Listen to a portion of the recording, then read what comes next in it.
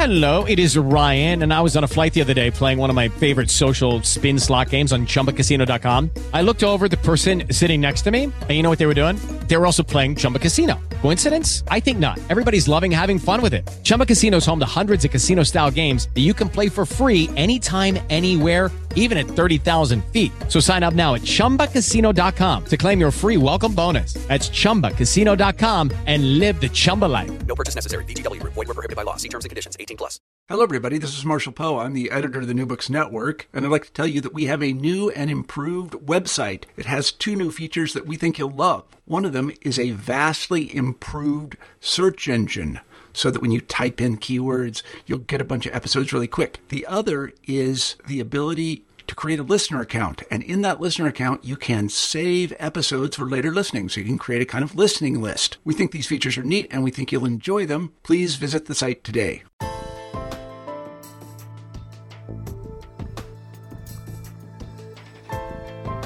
Hi, this is Natasha Margolis with the New Book Network. Today I'm interviewing former Ambassador James Pardue on his book Peacemakers, American Leadership in the End of Genocide in the Balkans. Hi, Jim. Thanks for joining us today. My pleasure. So could you tell me how you got from being born in Memphis to growing up in Jonesboro and ended up in the Balkans? Yes, it's a kind of a rambling story, but I'll try to keep it short. I grew up in Jonesboro. Went to Arkansas State University with a journalism degree and intended to be a journalist, but the Vietnam War intervened. I had an ROTC commission from ASU and went in the Army, and but then I discovered I liked the Army. I was an intelligence officer for several years, and I've completed a career in the military.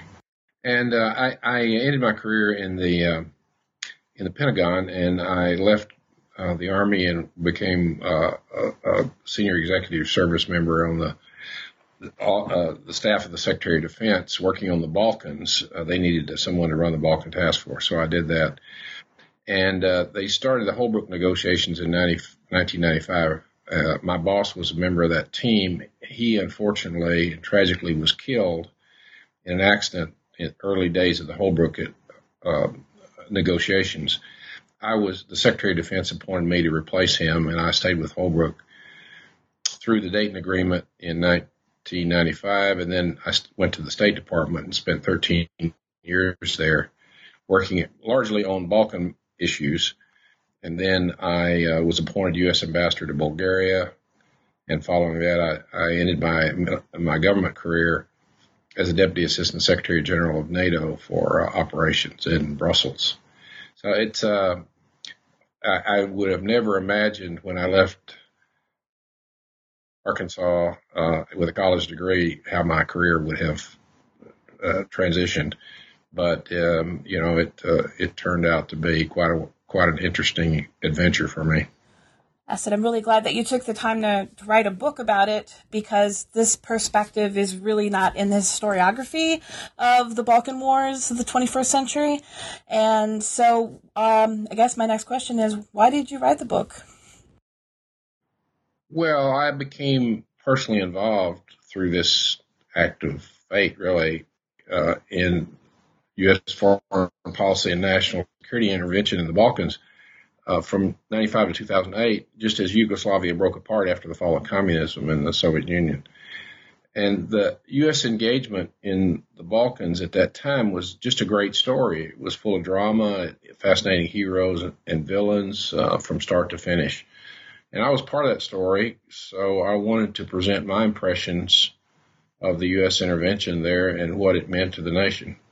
For me, this was just an incredible adventure. The wars that accompanied the breakup of Yugoslavia in the 1990s were the deadliest European conflicts since World War II, and they produced a level of genocide in Europe not seen since the Holocaust. There was 110,000 people were killed in Bosnia and Kosovo alone, and over 3 million people were refugees or displaced persons.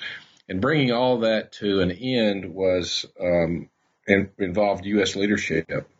Beginning in 1995, that ended the tragic threat to European security. And I thought that telling this story was important to the historical record and to the understanding of of that intervention as from a firsthand participant, and that's why I wrote the book. And I think it's also very important to a dying part of history, which is diplomatic history.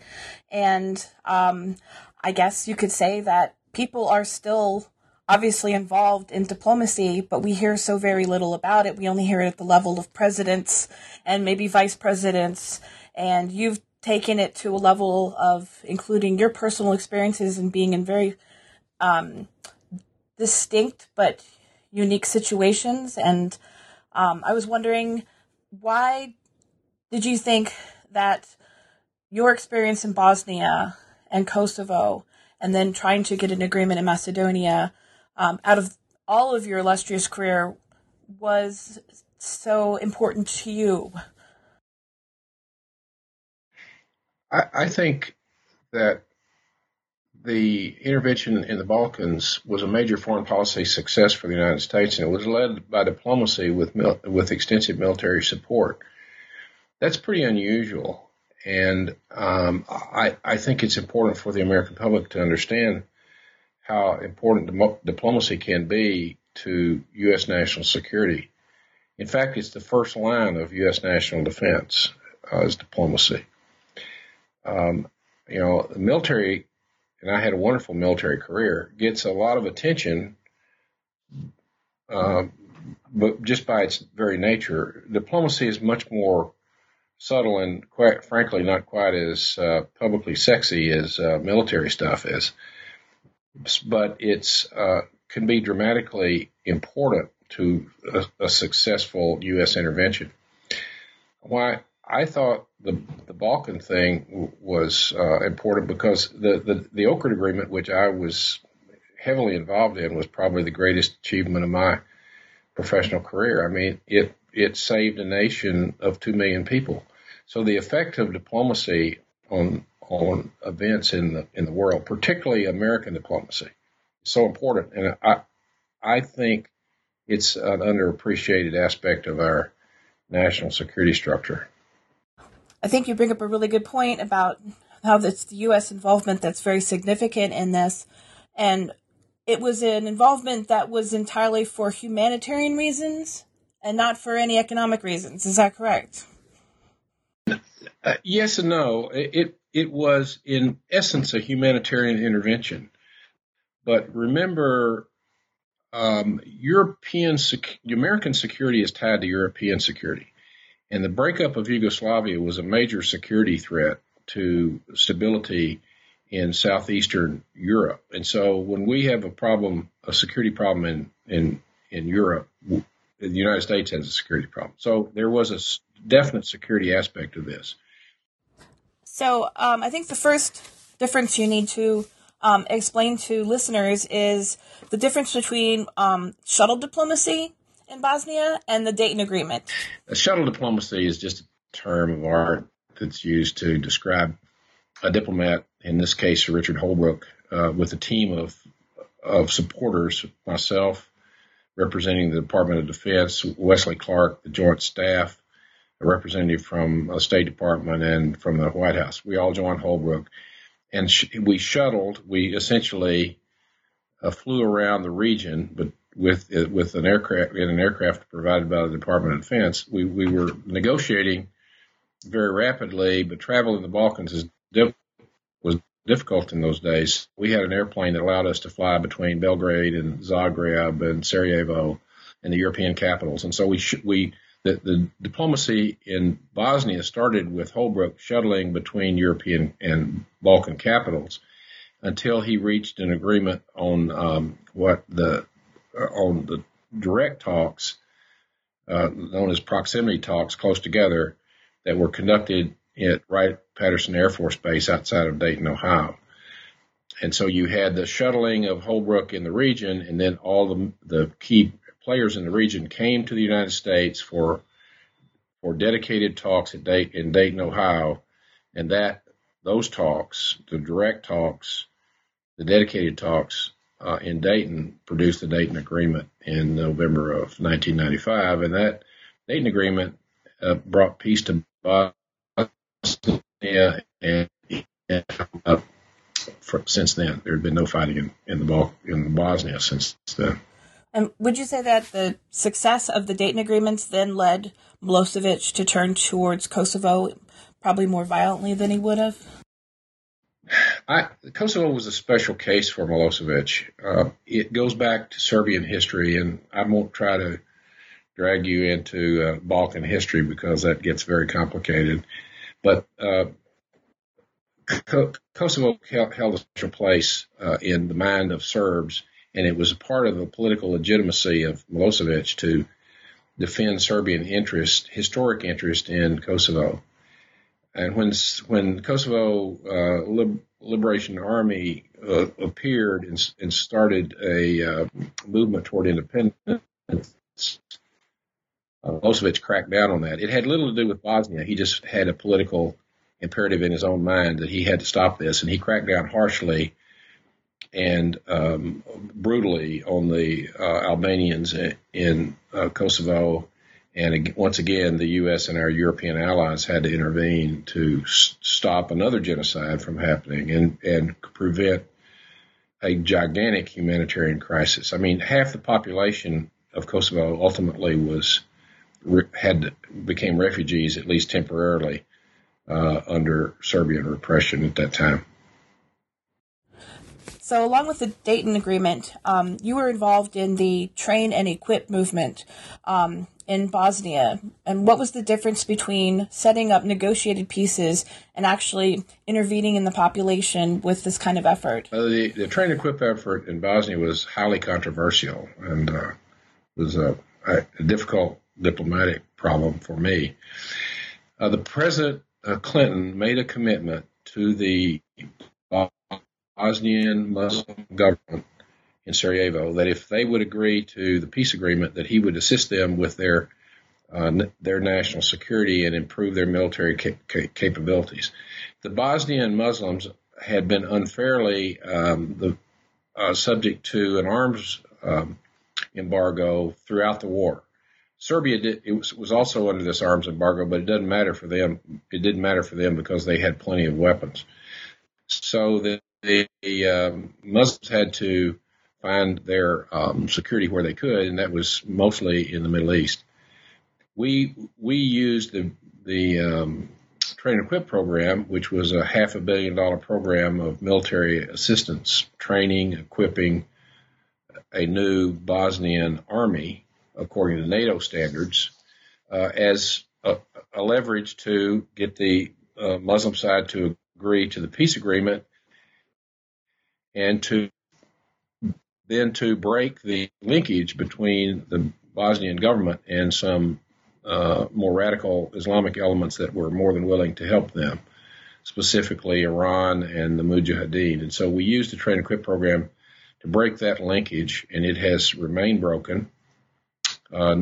Bosnia, including all the Muslim leaders who are there, are committed to integration into European institutions, the European Union and NATO. They are Western Muslims, and they very much appreciated the support of the United States in helping them with their defense. It also, the Train and Equip program helped deter any further potential Serbian military aggression because the situation would have been dramatically changed. The Muslims would have been, the Bosnian government would have been much more prepared to deal with the military threat.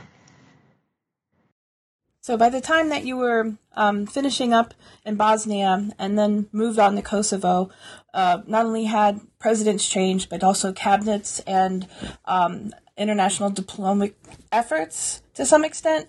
What would you describe was the biggest difference between Kosovo and Bosnia when it came to diplomacy on your half? Well, Milosevic wasn't willing to negotiate over Kosovo initially. In Bosnia, the parties, the government in Sarajevo, the government in Zagreb, and the government in Belgrade were all they all were suffering from this war in Bosnia to some degree, and they were more inclined to negotiate. In Kosovo, Milosevic was not inclined to negotiate, and it required a military intervention by NATO, a 78-day air campaign.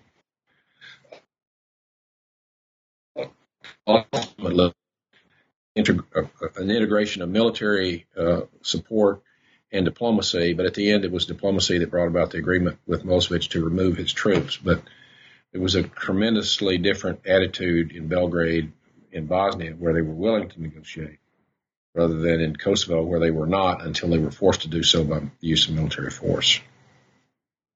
And by the time that you had been working with Milosevic about Kosovo, had he been declared a war criminal at that point? He had not been, throughout the Bosnian campaign, he had not been declared a war criminal.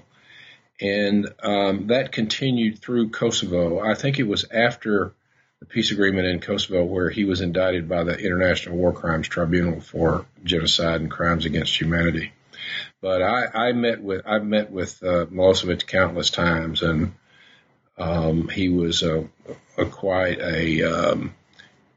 he could be very difficult to deal with, and he was ultimately a genocidal tyrant.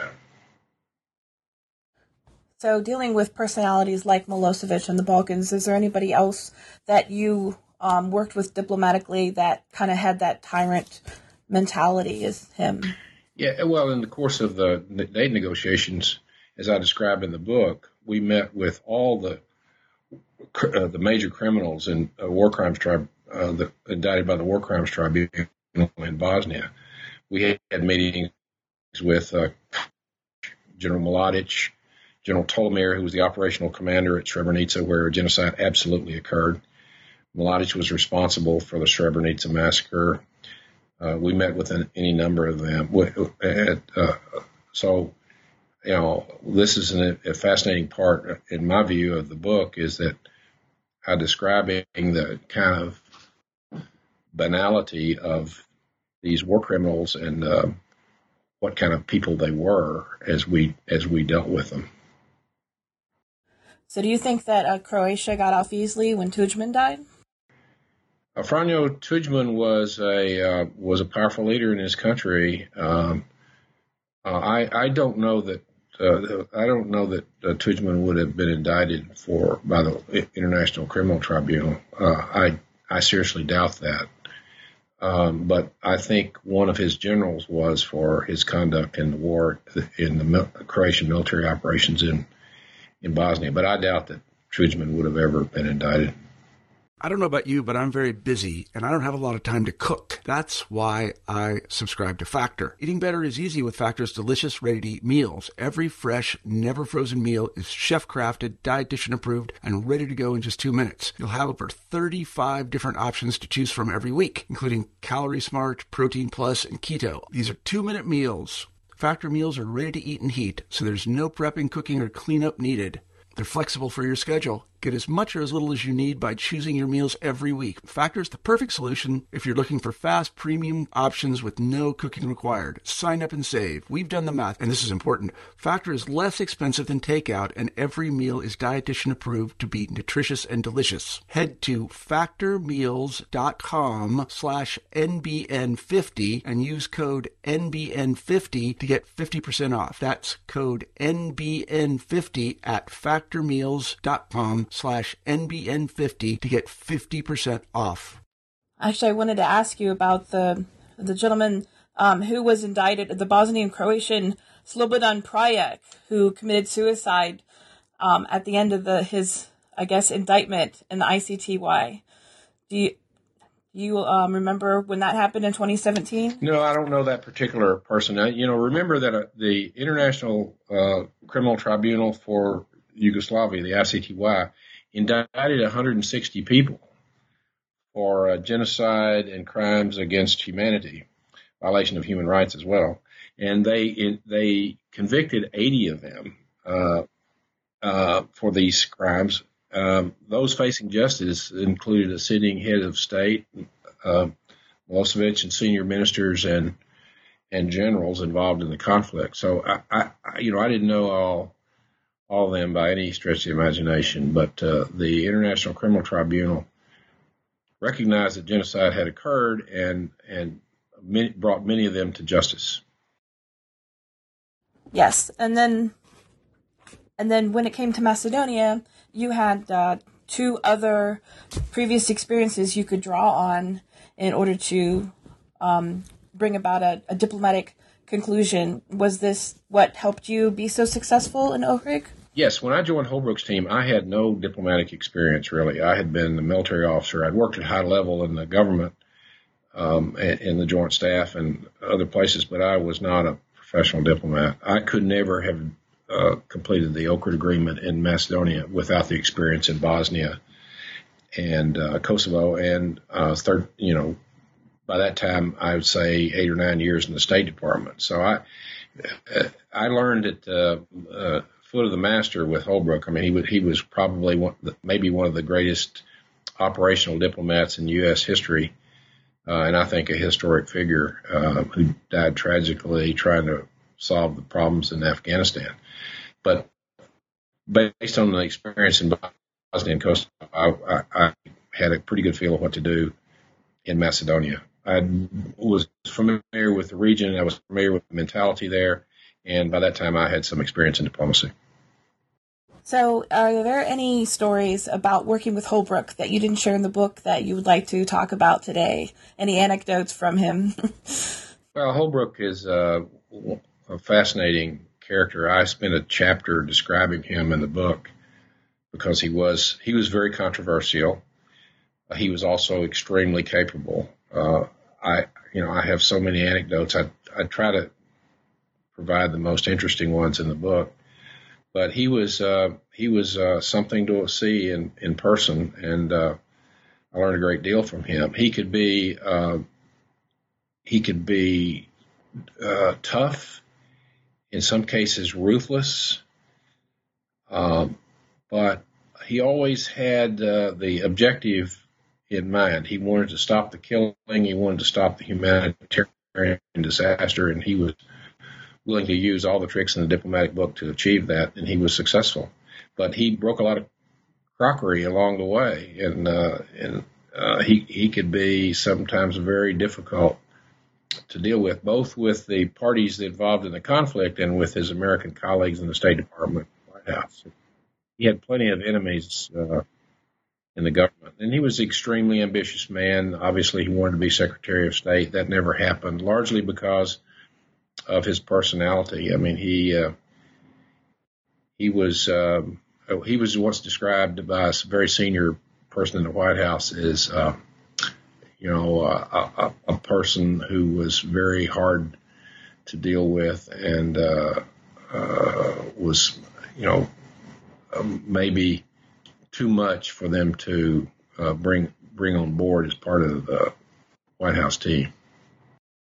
So, since you started in the beginning with Bosnia, ended with Macedonia, you experienced changes in government personnel and in cabinets. And what is it like to try to be on the edge of diplomacy, trying to negotiate when there's changes back home you also have to take into effect? And maybe this kind of leads into a bigger question of how have things changed since you began negotiating diplomatically in the Balkans with today's current foreign policy?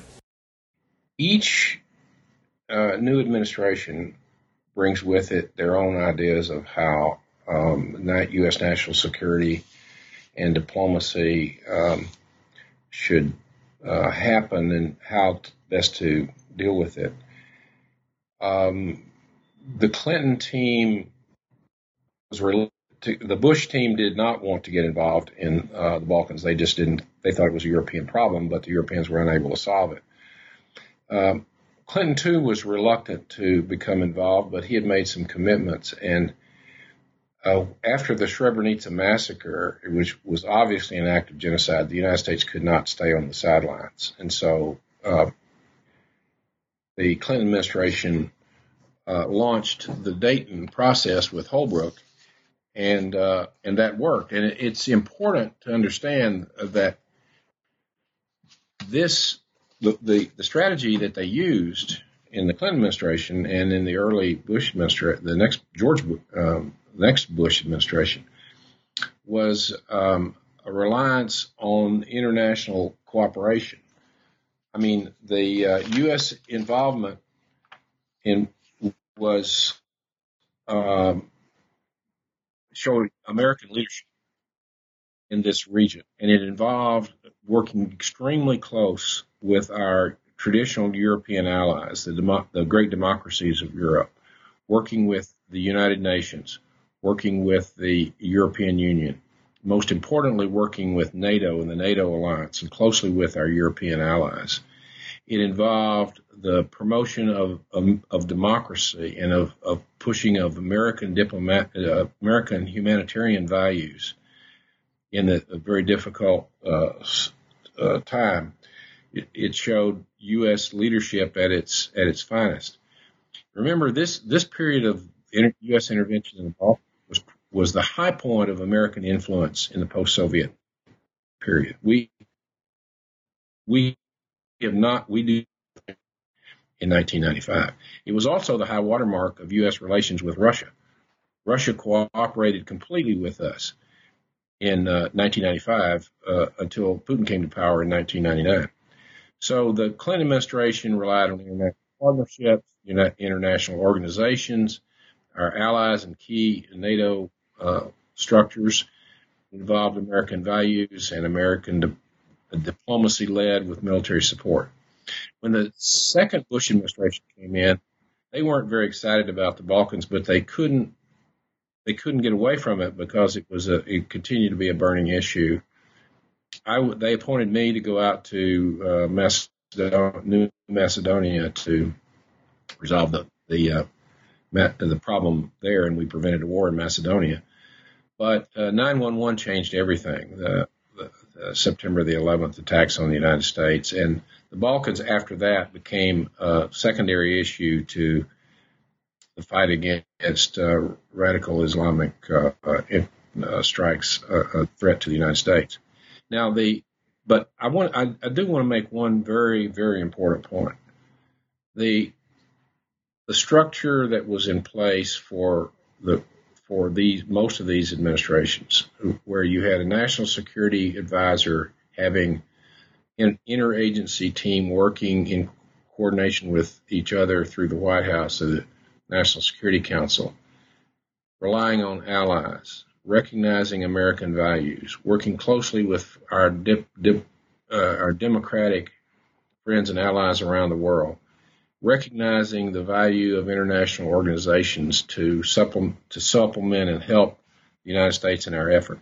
This is in very sharp contrast to where we are today, in which the Trump administration is basically moving us away from our allies. He's taken the unilateralist stand. He's trashing NATO. He is at conflict with our European allies. The Trump administration dislikes every international organization, and I just think this is misguided foreign policy and national security strategy. I mean, quite frankly, we can't meet all of our interests alone. We have to have friends and allies. The cost of doing it alone is enormous, and luckily that hasn't been tested. Is there an extra chapter or anything that you think you would go back and add to the book at this point, or do you think you've gotten everything in there that you wanted to say? I would go back. I think I would go back and maybe modify at the end. I spent 2 chapters talking about what this all means, what the Balkan intervention meant, what were the lessons that we learned from that, and how should that have an effect on our foreign policy in the future. I think if I revised the book, I would go back and make the emphasis on the structure that was used, the fact that we had close cooperation with our key allies, and we recognized the importance of international organizations, and we effectively used them to bring peace to the Balkans. I would probably provide more emphasis on that area because I do think it is in very sharp contrast to where we are today. I think that your entire book could be used as case studies for genocide prevention, kind of a new field that's opened up lately.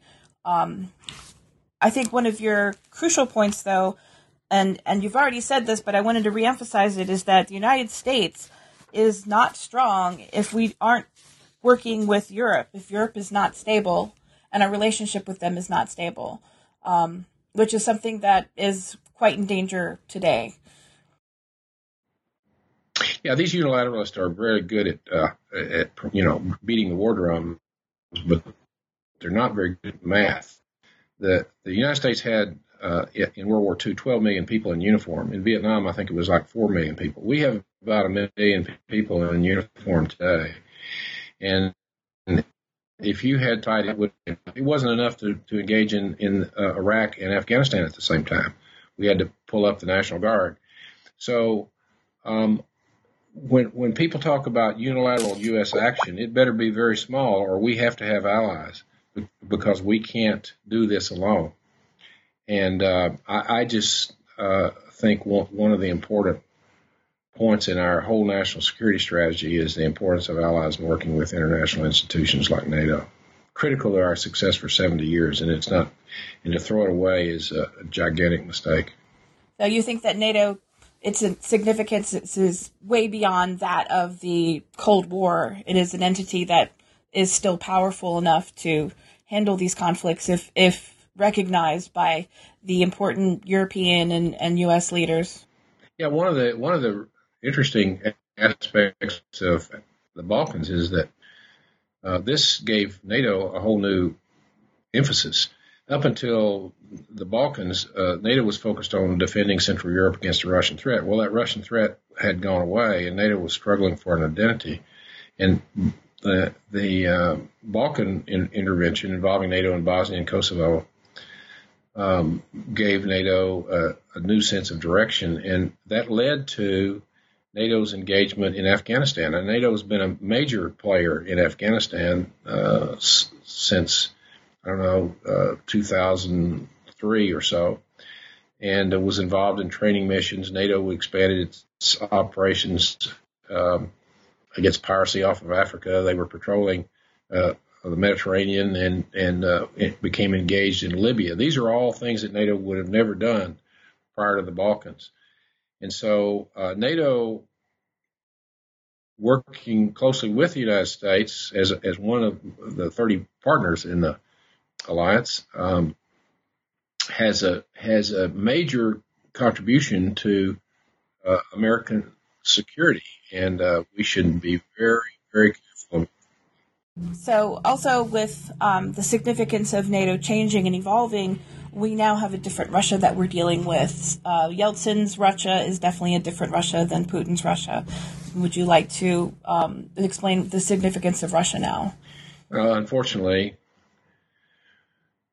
Russia turned to nationalism under Putin.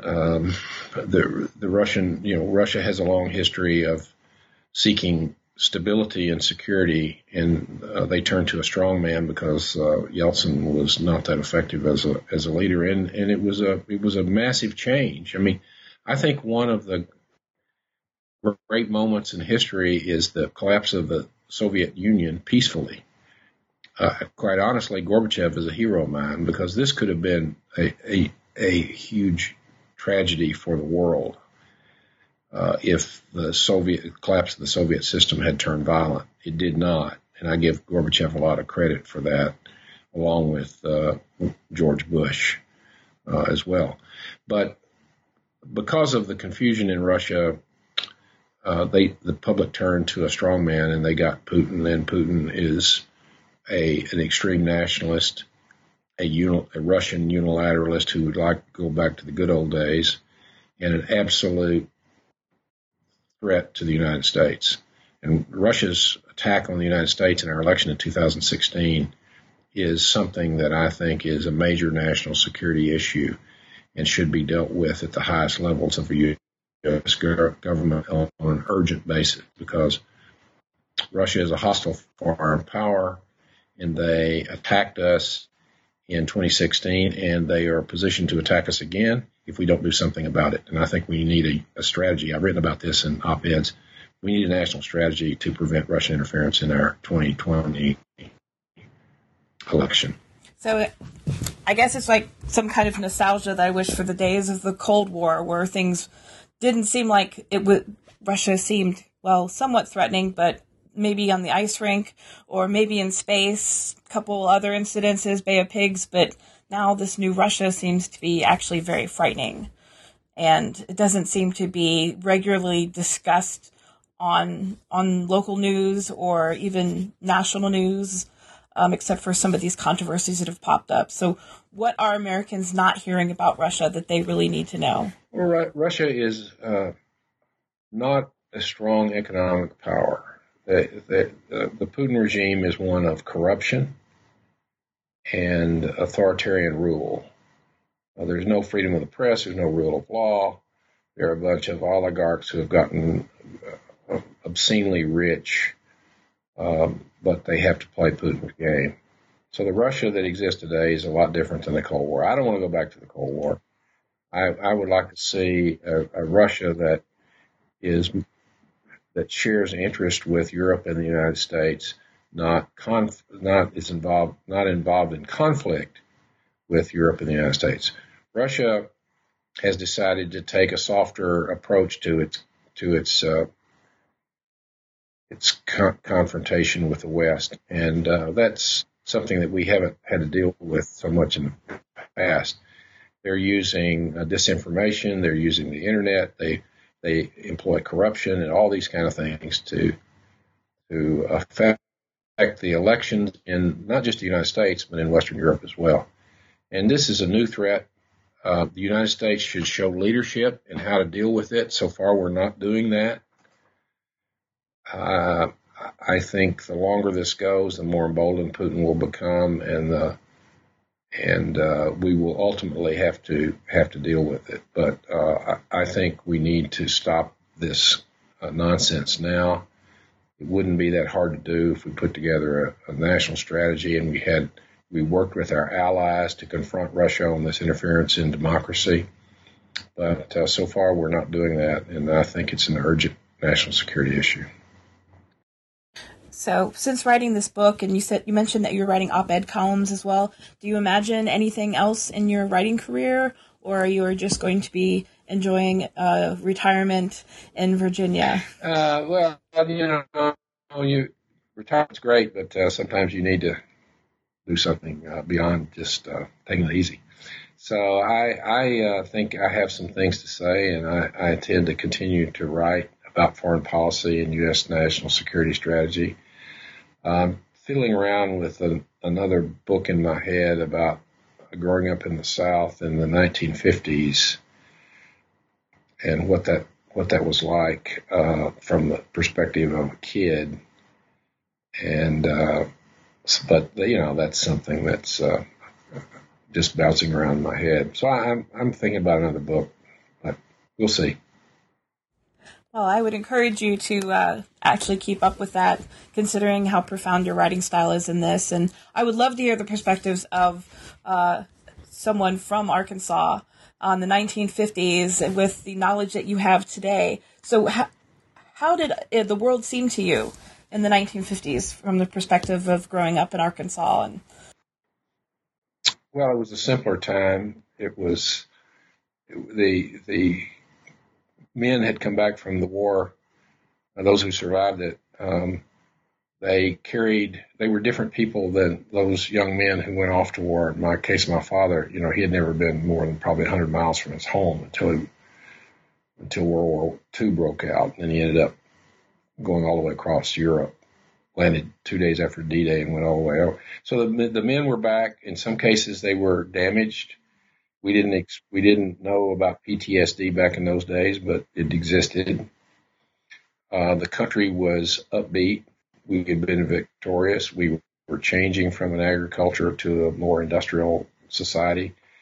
There was still a lot of poverty around. It was racially segregated, harshly racially segregated, unfairly segregated, and that was beginning to break free in the 50s. Luckily, thankfully.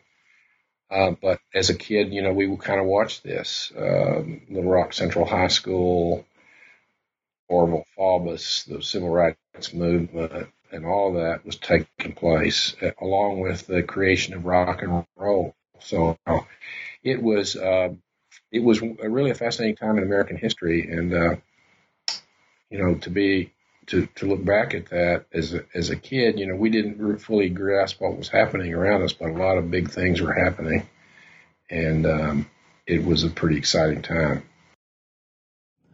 And then I wanted to just mention your alma mater, Arkansas State University. The ROTC program has always been very strong and produced very great people. I think the tradition still continues today. What was it like being part of the ROTC on Jonesboro's campus? Well, I really treasured my experience at Arkansas State. It, I think, launched me on. I couldn't have done this without the education I got there. You need to understand that the country was really different back when I started school there in 1962. The draft was still in place, and ROTC in colleges and land-grant colleges was mandatory in the first 2 years. So every male student at Arkansas State had to be a member of the ROTC program, and then you had a choice for your junior and senior year as to whether or not to go forward to get a commission. And my father advised me to go get a commission because we were facing the Vietnam War. So I did that, and it was a great experience in leadership training and so forth. And then when I got in the Army, I discovered I liked it and stayed. But the ASU. Well, I think. Go ahead. Oh no, go ahead. The ASU experience trained me to be an effective lieutenant in the Army, and I appreciate that. Well, I think we've gotten into your book pretty well today, and now have a peek into what's possibly in the future for you if you decide to write your memoirs about growing up. I thank you for talking with us today. I know that your book and our interview today is going to reach a lot of people that maybe it wouldn't have normally have gotten to. I know that the Balkans is still in people's minds kind of an uncharted territory, and it's important to keep reminding people about the genocide that took place there not more than 20-something years ago. So thank you, Jim, for giving me this time today. Well, thank you, and I do want to make one other point about the book. I wrote it for the general reader of nonfiction. So this is not a book written for foreign policy wonks and diplomats only. I tried to write it for any person who's interested in a fascinating story of war and peace, America's engagement in the world, and what that means and what it can mean in the future. So I would like to leave with your listeners that this is a book written for everybody, not just for specialists in the field of diplomacy. And thank you very much for this interview. It's been very interesting.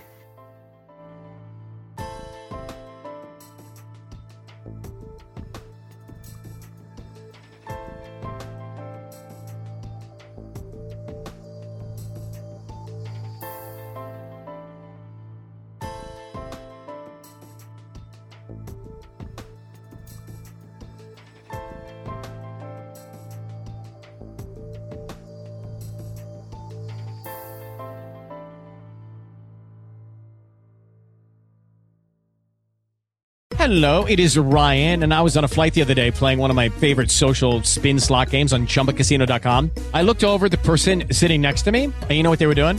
They were also playing Chumba Casino. Coincidence? I think not. Everybody's loving having fun with it. Chumba Casino is home to hundreds of casino-style games that you can play for free anytime, anywhere, even at 30,000 feet. So sign up now at ChumbaCasino.com to claim your free welcome bonus. That's ChumbaCasino.com and live the Chumba life. No purchase necessary. VGW Group. Void where prohibited by law. See terms and conditions. 18+.